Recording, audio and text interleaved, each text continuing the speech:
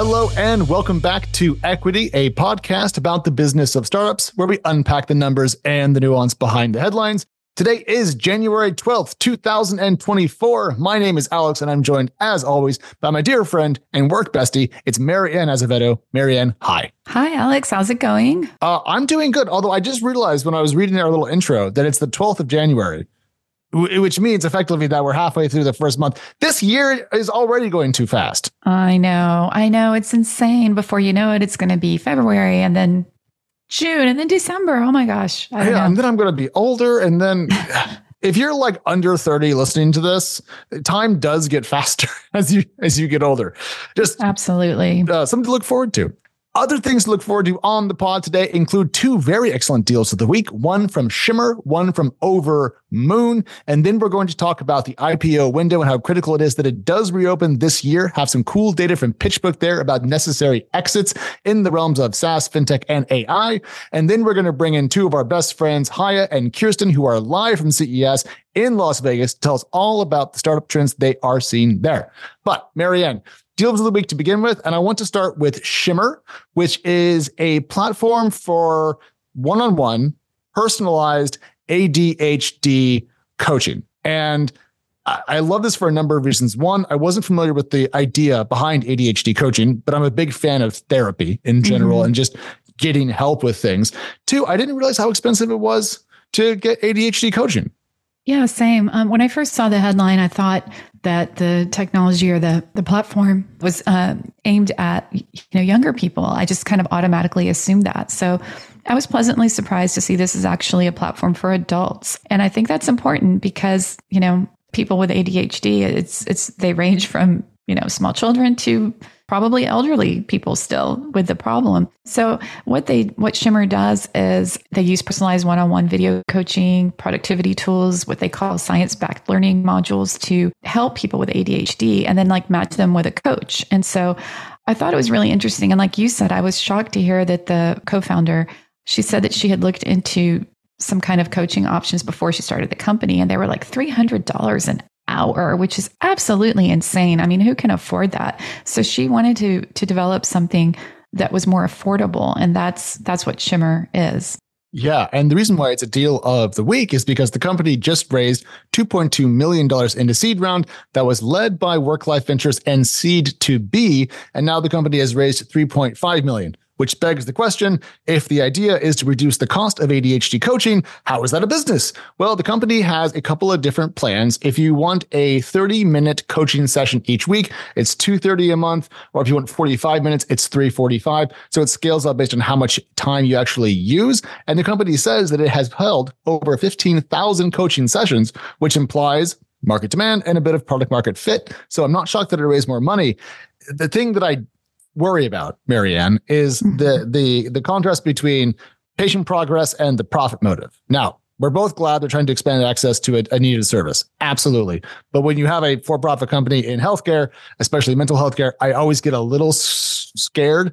So I'm hoping that this company has good internal guardrails set up to ensure that it doesn't lose its way as it seeks growth. Not that it will, but just in healthcare, I always want to double click on that. Yeah, no, and I agree because you want the incentives to not just be too focused on the financial returns for sure. And because you don't want that to compromise the quality of care or the mission of the company. They did say that they're planning to use some of that capital to work with provider, payer, employee partners to help reduce the out-of-pocket cost for the members. So that's encouraging. So I guess it's another one of those startups we'll have to try to check in with in time and see how they're doing. The other thing I want to bring up is that if you scroll back the clock to March of 2023, Mike Butcher for TechCrunch wrote a story entitled ADHD Startups Are Exploding, and now there's even a dedicated browser. Now, the browser element I don't want to bring up, but a couple of other companies of note in this space include London-based HelloSeph, Inflow, which is based in New York.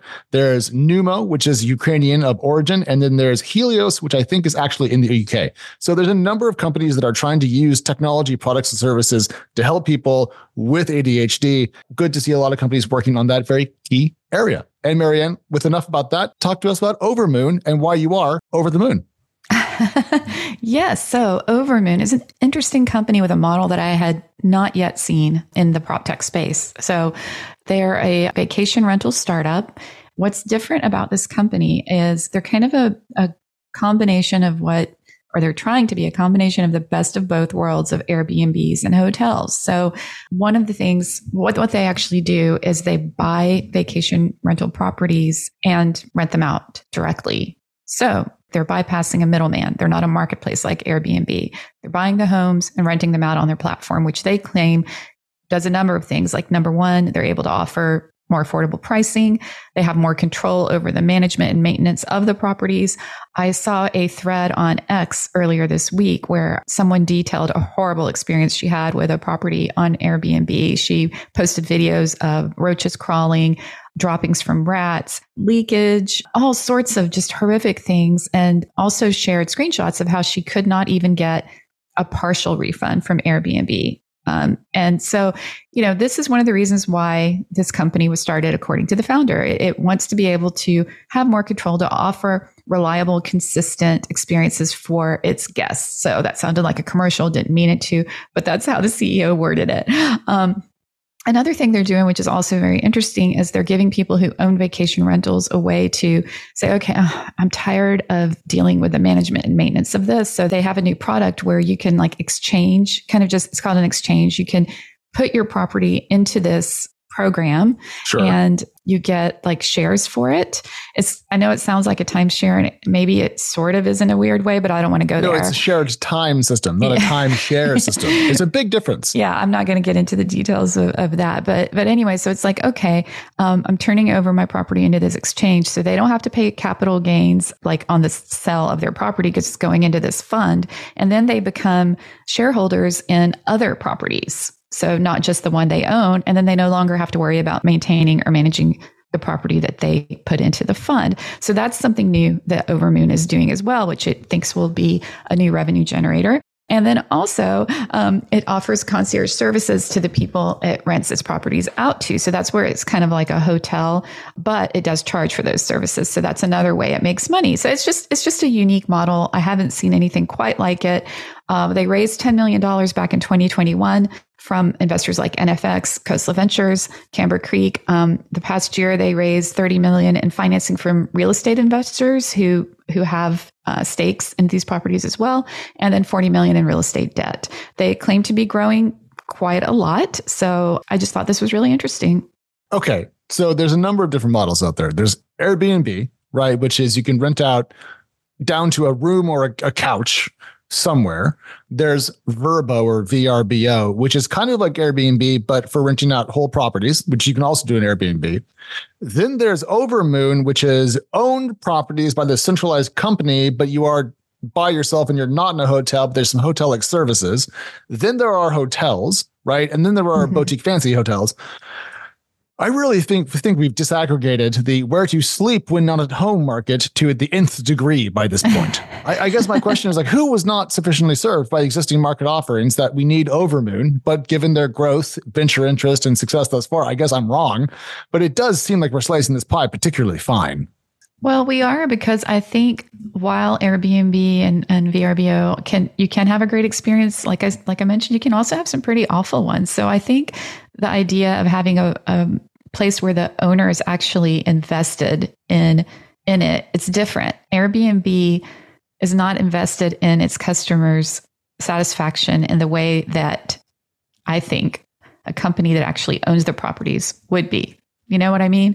So that's just my opinion. I've come around to being kind of big on boring hotels. Give me a big old hotel, right? With unlimited hot water that lasts for hours. I can take the world's longest shower. Give me some medium bad Wi-Fi. I'll watch YouTube in bed and call it a night. It's all I want.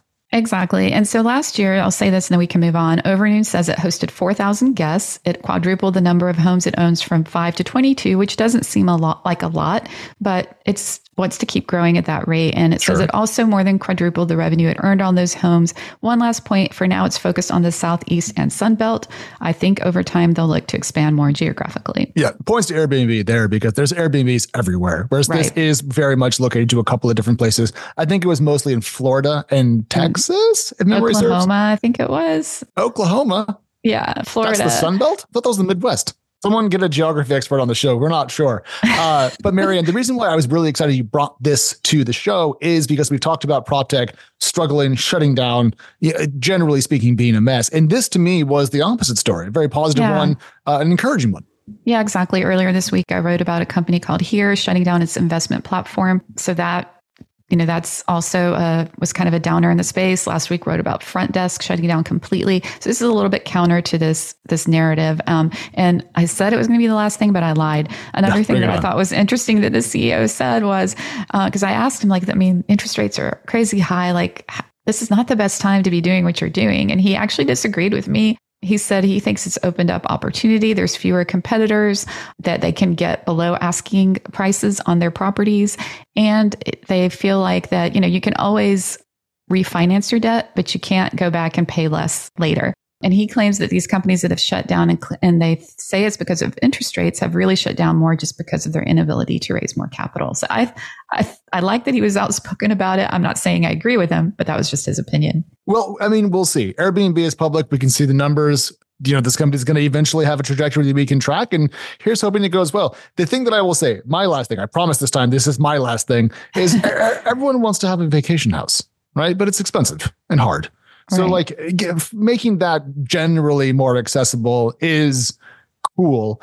I may just be a little bit burned out on tech companies trying to do things inside of that particular niche because it feels like everyone's tried and kind of failed. It's like 10-minute deliveries to me. Every couple of cycles, everyone tries this and then it doesn't work. And the reason why no one can make private jet travel affordable, for example, is because it's not. Right. Nor is it ever will be. Home, right. So it's never quite what I want. Anyways, we're going to take a very, very short break. And when we come back, big news, USDC stablecoin issuer Circle has filed confidentially for an IPO. And also we have notes on just how many IPOs are needed this year to clear the unicorn backlog. Marianne, it's Bitcoin ETF week, but I don't actually want to talk about Bitcoin ETFs because I feel like we have jawed about that to death. Instead, I want you to explain to our fine audience why stablecoins matter and why, in particular, Circle is the leading stablecoin provider in your heart.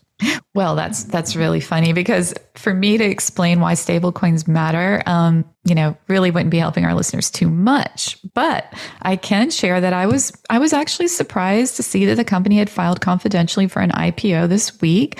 But then again, after I read yours and Jackie's story, I was less surprised because I didn't realize they had the second largest market cap on the market. They're worth about $25 billion. So just to contextualize that number, Marianne, you are factually correct. But by market cap here, we mean circulating supply. So Circle, the issuer of the stablecoin USDC, it's pegged to the dollar. There are 25 billion of them in circulation. So there's a $25 billion market cap of USDC. Essentially, it is a dollar on the blockchain. The other big one in the market is Tether that has about $95 billion of circulation. So USDC is the second largest, quite large. But Marianne, the reason why I think Circle is going to try to go public again after a couple of shots at the SPAC route is the thing we've talked about between us quite often. Rising interest rates has made holding cash more valuable. And because this is a stablecoin that is backed one-to-one with dollars and other assets, they're holding a lot of cash. So I presume as rates have gone up, their income has also risen. So I can kind of see why this makes sense. It doesn't shock me the way a crypto IPO normally would. Yeah, no, it doesn't. But I always have to ask this question when these sort of things come up, though, is they're doing well now for sure. But what about when interest rates come down? Hopefully they have forecast or projected enough to deal with that so that they don't just crater if and when that might happen, or if and when that happens, because I think eventually they will come down. Well, given the inflation number we got on Thursday, maybe rates will stay higher longer. Yes, most certainly sitting on cash does become more lucrative in a higher rate environment. But the other way that Circle could make more money would be to have a greater circulating supply. And if you go back to 2022, you can see that the overall circulating supply of USDC was above 50 billion and has come down by about half. So there's two factors that really generate income. I can't wait to read the S1, but Marianne, what we really need is a lot more IPOs. And you sent some research to me from PitchBook that I chewed on. And I got to say, I knew the numbers were going to be rough, but I was actually a little bit shocked to see the numbers. So in the US, just amongst venture growth stage startups, which means Series E or later effectively, just those companies in the US in the SaaS, AI, ML, and fintech sectors, there is $981.5 billion, which is damn close to $1 trillion in essentially illiquid startup equity that needs to find an exit, which is a number so large, I think it would take a decade of normal IPO activity to clear, and we're not even at that level. So, Marianne, impressions of that number, and why did this research catch your eye? Yeah, it is a bit daunting, right? Like you said, it's like, man, that's how on earth is that going to happen? I mean, how many IPOs did we see last year? 3. Just 3, right? Well, 3 that we counted. Yes. Yeah. So it was sobering, but I felt like there was an optimistic tone to this report. Did you not? Well, I believe industry reports that cater to financial professionals might occasionally take a tone that they would find to be salubrious and perhaps even calming. I don't think they're going to say, "Dear venture capital community, you have not exited a company in 18 months." Probably not.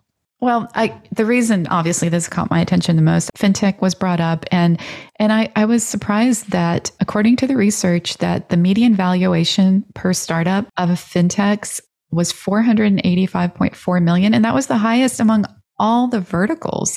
So that means fintech startups are much more mature and maybe more ready to go public than other verticals.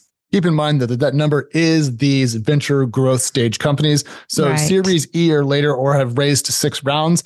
But Marianne's point that companies that have executed those milestones are more highly valued in the fintech world is bullish, kind of, or it's terrifying. Because when's the last time we saw a new fintech unicorn? It's a fine line. And we had seen one not that long ago, but I just don't remember off the top of my head. But to quote PitchBook, they said, of course, all these startups will not go public in a year, and some may never go public at all. But even a modest percentage of these startups going public could mean a ton of value being recycled back into the venture ecosystem. So there's more bullishness. Yes. Yes. And that's the thing, because venture capitalists have taken a lot of LP cash and turned it into paper gains in startups. You have to convert that into actual cash to return to your investors. And there has been so little liquidity in the last 2 years that people must be screaming behind closed doors. They put on a very brave face in public, but man, people eventually want their money back. So Right. it's going to be brutal. But there is some hope for the 2024 IPO market. We mentioned interest rates earlier. There's a lot of companies that are doing quite well. And, with just in the SaaS world, $532.4 billion of frozen equity value amongst late-stage startups in the US alone, there's got to be enough standout companies to have some IPOs this year, right? Exactly. I think that's the point that PitchBook was trying to make. Oh, so, okay. I saw the headline numbers and I was like, holy crap, this is even worse than I thought. It was at least double the dollar amount that I expected we had to shift through the public markets. Yeah, I guess what they're trying to say is even if just a fraction of these companies go public, it's going to help. It has to help. It's like when you're trying to break a fever. Any reduction in temperature is good. So any reduction in pain here is going to be useful. But speaking about getting a fever and being in pain, we are now going to shift our focus over to Las Vegas, where we have a couple of dear friends going through all the latest and greatest gadgets, gizmos, and joy. Haya and Kirsten are at CES, and we've asked them to come on the podcast today to give us a view from the ground. Now, we're going to talk about a couple of startups that you may have seen already on TechCrunch.com, but we're going to dig into some highlights, and then we're going to talk about startup-related trends as they relate to what they have seen in and around the show floor at CES in 2024 in Vegas. Let's start with a Kirsten story, because this is the one that I'm the maddest about, which is that apparently I will not be able to avoid ChatGPT when I'm in a car. Yeah. So generative AI speak has been sort of the buzzword for the past, certainly the past year. And now it's completely in the automotive world.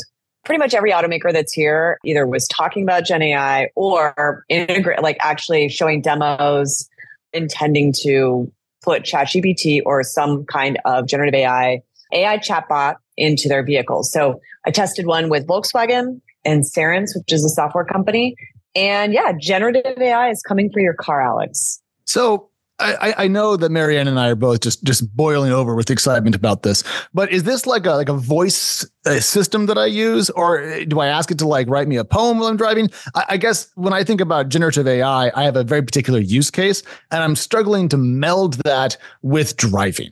Same. I'm very curious about this. So I think what you're asking is, why in the hell do you need a ChatGPT in your vehicle, and what would you use it for?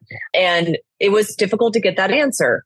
But the best answer I received was this. The experience in most vehicles today, the voice assistant is incredibly limited. And it's usually a very frustrating experience in which oftentimes the answer after you ask a question is, I don't understand, or some other sort of graceful exit from the voice assistant. So the premise from a few automakers that I spoke with, executives from Mercedes and Volkswagen and some suppliers, the best answer was this.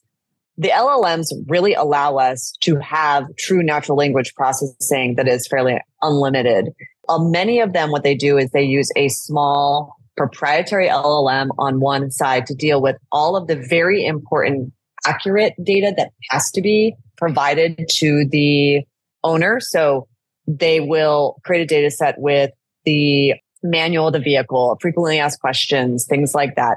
And then if the question goes beyond that, it then goes to a different model or service. So for instance, OpenAI's ChatGPT. So the idea is that the plan theoretically is so that you don't have those hallucinations. But interestingly, when I did the Volkswagen Cerence one, they did put limits on it. So the ones you might think of would be like, you can't talk about sex, or there's profanity, you won't get an answer. But also some geopolitical topics. And then the other one was you couldn't ask a question about any other brand in a certain way. So here, I'll give you one example. If I were to ask, and this is what was the example, give me 10 reasons why I should buy a Toyota while I'm sitting in a Volkswagen, it will not give you the answer. Well, that's funny. But if you ask which automaker sold the most EVs in 2022, the answer will be Tesla, and they'll do that. So there are limits to it. Yeah. Marianne, having heard that pitch, how much do you want to have ChatGPT in your next Mercedes? That's funny.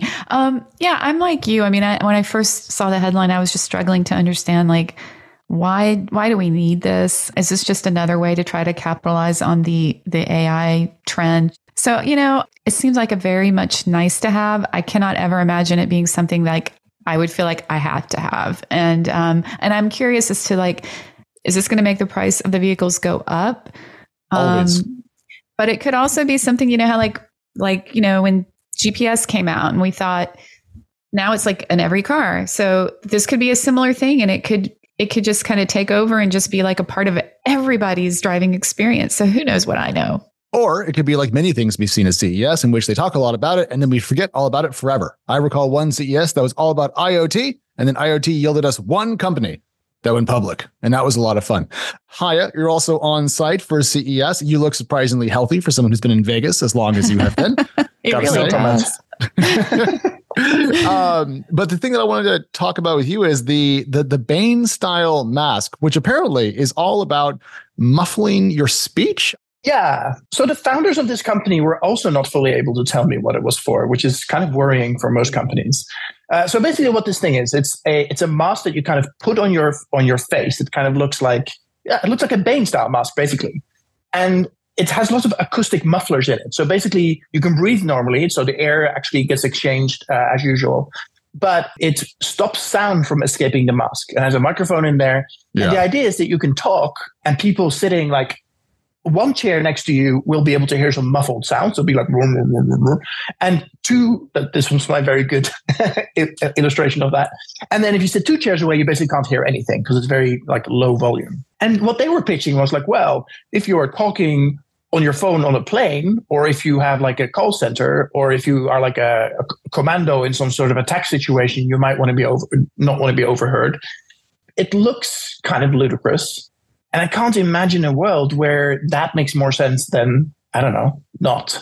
The mask was just, it was just weird looking, to be honest with you. I thought, who's really going to want to wear this? Yeah. I mean, their idea was gamers and stuff like that. But I'm like, I don't know.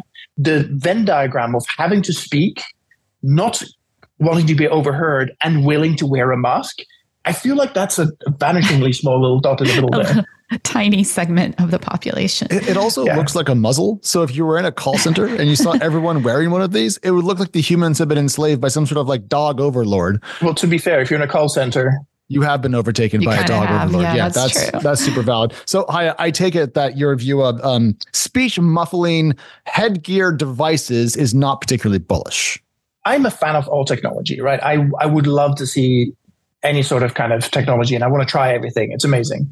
But like, it also needs to have a business case. It needs to have a clear route to market and a use case and a potential customer and all that kind of stuff. And that part of the business seemed a little bit undercooked. Okay. Yeah. And so I have a quick question. Obviously, last year, AI was the hot topic. Everyone's talking about it. It's continuing into 2024. So far, has CES, would you say it's been dominated by AI, or has it just been like kind of part of the conversation? I'm just curious, like just how prevalent it was. So I've done a lot of walking around all the halls and stuff, and there's a curious thing, right? You have the kind of product where AI is just kind of shoehorned in there. I'm like, okay, well, do we need that? I don't know. But then there's a number of products that are starting to show up where AI actually has a sensible use case. One of them was like a dictation device that you can use to kind of get real-time dictation, where instead of trying to shoehorn some sort of a solution in there, it has on-device voice models for doing immediate transcription. Nice. There are use cases for that makes sense, right? So there are some places where this makes sense. But remember that AI is largely software, right? And we're at CES, which is mostly about hardware. And so finding the overlap there, I think, has been a little interesting. That's a good point. On the hardware front, I want to talk about lightweight electric personal aircraft. What's going on with Pivotal? So Pivotal was called Opener. This is the startup, I guess you could call it, backed by Larry Page. They've been at it for about 12 years now. And their first product was called Black Flyer. They did their first customer delivery in June. And what they showed off at CES is the next iteration, more stylish, more sophisticated, more capabilities. And that is called the Helix. I saw it actually first in October at a special event in Texas, but they showed it off. And the big thing was, hey, we're opening up sales. But to be clear, very limited use case, right? You don't importantly need a pilot's license to fly this. They do require training. It is because it's under the lightweight category under the FAA, which means that it's under 350 pounds. It has a fairly short flight time and it has to be at about 1,500 feet. And because it falls under this ultralight FAA certification, you can't be flying it in congested areas like in downtown New York or something. So to me, this is for the very wealthy person who lives in, like, has a ranch or has a large property or lives on a suburban edge enclave and can just fly it around and go to other places. It's meant to replace how some wealthy people use helicopters. But the interesting thing to me is you can learn within weeks, like, how to actually operate this thing. And I planned to, and I hope to go through the training, actually. Well, I love this. I'm disappointed that it only has a range of about 20 miles and it costs $200,000. But I'm hoping that in time, the range will go up and the price will come down and then we can all have them and we can jump around like proverbial bugs. It sounds like a lot of fun. Now, Hyatt, we have talked about generative AI inside of CES. We have talked about little airplanes. We've talked about Bane-style masks. You also wrote about something called Serenity, trying to help people avoid falls or at least detect them when they happen. Well, the AARP always has a big stand, right? And they highlight a lot of tech for aimed at older people. And, you know, as people are aging and the amount of nursing staff that exists, technology is part of the solution, I think. As far as Serenity goes, it's actually a radar system that you put in your house and then can look through walls to see. It learns how you move around a building. It can keep track of two people. It keeps track of them separately. So somehow it knows who is who by how they move. It can actually do respiration rate and heart rate measuring via radar through walls. I mean, it sounds borderline creepy to me, but at least it's less creepy than a camera, right? If you cover your house in cameras, then you lose all privacy. The interesting thing is, so this thing is out there. They have a partnership with Alarm.com, and the CEO hinted that they're about to churn out 500,000 of them. So they're doing, there's going to be a lot of them around. I also spoke to another startup based out of France who is doing the same stuff with basically smart sockets. So they use the existing Wi-Fi signal instead of radar and uses Wi-Fi as radar. So that becomes really interesting, right? So this device is $20 a month as a subscription. You get a device for free. 2 or 3 of them covers the whole house. And then you can actually track, do fall detection and all that kind of stuff without any additional real active radar technology in your house. So I think the whole idea basically is to make people more independent for longer. And I think that's a really beautiful use of technology. I'm really glad you wrote about this. As some of you already probably know, my mother is elderly. She's almost 90. She lives with us.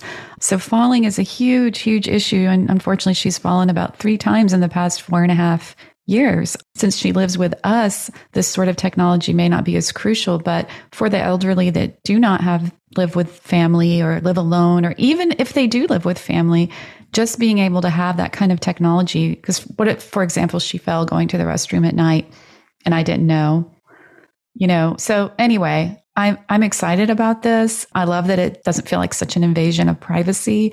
And like you said, it really warms my heart when we see things that have very real world implications, really just to help people and not just like cool tech that doesn't necessarily improve anyone's life in a meaningful way. Absolutely. Yeah. Before we let you guys go, I'm curious about the overall startup picture that's forming there. Where are these companies coming from? Is there any kind of unifying theme behind them, Kirsten? Well, of course, as you know, I spend most of my time in the transportation world. So it's very sort of narrow, even though it's still hundreds of companies. In the main halls of the convention center, where I've spent a lot of time, where most of the sort of mid-tier to very, very large companies. Interesting themes were this. Autonomous vehicle tech that was very whiz-bang is now all about the companies that are highlighting it are in mining, in agriculture, industry. It feels more real applications. So one of the largest boosts was John Deere or Hyundai HD.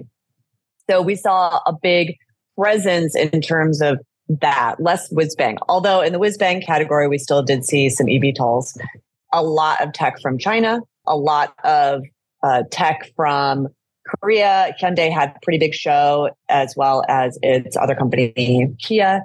So I felt like in the transportation world, pretty much every geography was represented, but definitely a lot from Asia. On the startup front, it was a pretty fair mix. Still did encounter quite a few Chinese companies.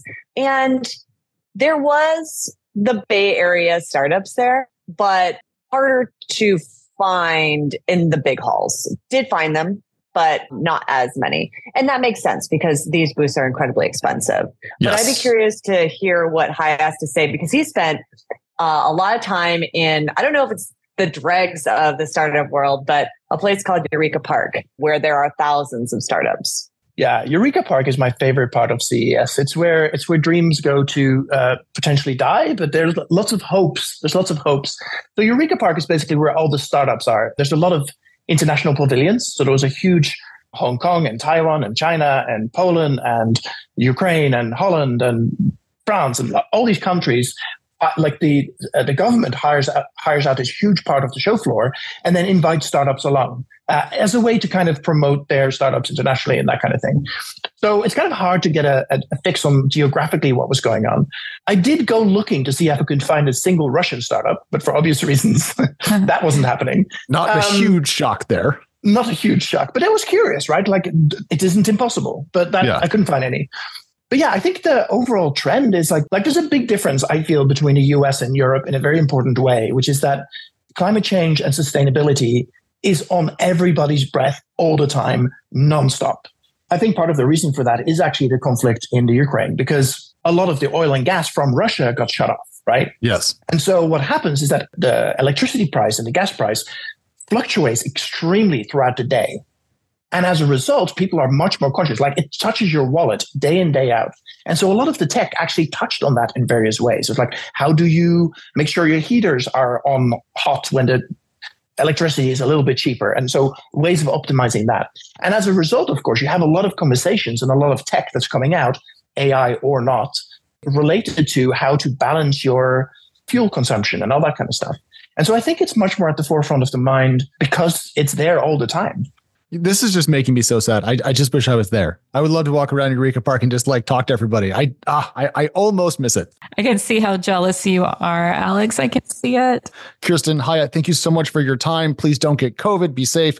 Hydrate. Buy a humidifier. And we will see you when you guys are back from CES. Thank you, guys. Have fun. Bye. Cheers. And that is a wrap, Marianne. I am so glad that you and I are at home and not in Vegas because it means we can do lots more podcasting for our friends. And yes, we are back on Tuesday and Wednesday and Friday of next week due to an American holiday on Monday. But Marianne has a special treat coming for you this Saturday. Marianne, what is coming? Well, I had a wonderful conversation with pre-seed investor Jenny Fielding. And if I do say so myself, it was really engaging. She had a lot of interesting things to say. Definitely look out for it. Yeah, Jenny is brilliant. So look for that in your podcasting app of choice. And then Equity will be back on Tuesday with our kickoff, Wednesday with our startup rundown, and then, of course, Friday with our roundtable on all things startup and venture capital news. In the meantime, we are Equity Pod on X and Threads, 2 sister shows, Found and Chain Reaction. Give them a listen. We'll talk to you later. Goodbye. Bye.